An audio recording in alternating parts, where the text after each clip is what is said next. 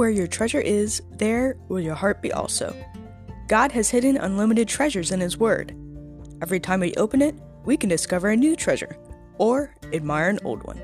What will we find today? Let's dig in. Here's Carla Early with Treasure Hunt in the Word.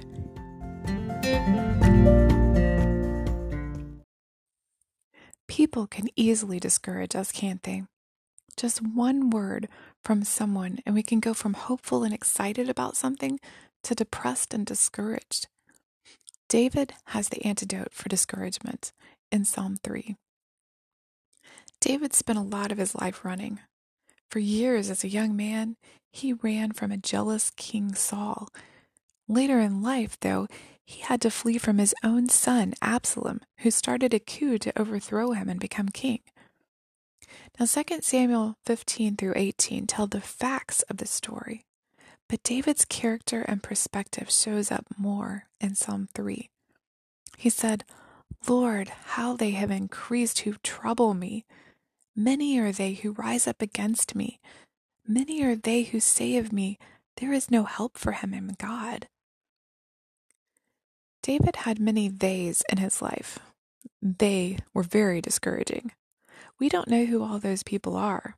He might not have known them all either. But apparently the pervading thought was that God had abandoned him and wouldn't help him. Absalom would prevail. The thing is, all of his theys didn't know God. They didn't know that God's character was faithfulness. They didn't realize that the Lord controlled every detail of David's life and loved David so very much. They didn't see God as a tower of refuge, a fortress, or a stronghold as David did. They hadn't learned of his sovereignty and trustworthiness. They didn't expect God to deliver him and protect him. Nope, they looked at David's predicament and announced to him, "You're a goner. Not even God can help you now." But what David had learned in his years of trusting the Lord was that the more people that say God can't, the more likely he is to prove them wrong. He'd been in lots of God can't type of situations, and he'd seen God do what they said that he couldn't over and over. David had unshakable confidence in God's power and love for him. He knew that the only reason they said God's not going to be able to help you was that they didn't know God. That's why in the next verse, David says, "But you, O Lord, are a shield for me, my glory, and the one who lifts up my head." Right there, he announces three qualities of God that he clings to throughout the situation, that he knew about God and they didn't. First, God is a shield.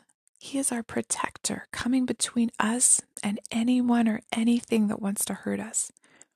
These discouragers couldn't see God shielding David.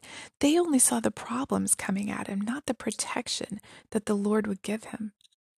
But David had experienced his Lord as a shield in the past. Now notice here, he doesn't ask God to be his shield.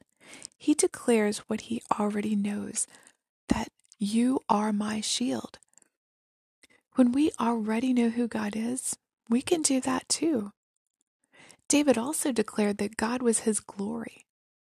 All of his life, the honor and glory David received came straight from God. God had taken him from being a shepherd to being a king. David didn't ask these things for himself.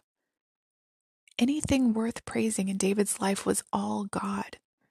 At this point, people around him saw him in disgrace. But David knew that God was his glory, had been and always would be, whether or not he had a crown on his head. As Christians, we too should find our self-worth in the Lord, in what he says about us, not in what others say. People may see us as failures or deride us as foolish and weak, but as God's beloved children, he says we are chosen as his special possession, holy, blameless, forgiven, rich in his love, and oh so much more. In the last part of verse 3, David says God is the lifter of his head. This phrase can have many connotations, including that God would be the one to put him back on the throne and restore his dignity and remove his disgrace, which he did later. But the picture it conjures up in my mind is a person with their head hung in shame or sadness, and the Lord taking his hand and lifting the person's chin up until they are eye to eye. Then Jesus would say, "You are my beloved child. I love you. Don't listen to them. They don't know me. You do, and you know that you can trust me." When you're sad, lonely, feeling defeated or discouraged, imagine Jesus lifting up your head with these words. Then declare, whether to yourself or to the world, "You, O Lord, are a shield for me, my glory, and the lifter of my head." As always, we'd love to hear from you. If you'd like to share a treasure, support this ministry, or get Carla to speak at an event, please contact us at treasurehuntintheword@gmail.com. You can listen to other episodes on our website, which you can find in the description below. Thanks for listening, and have a great day.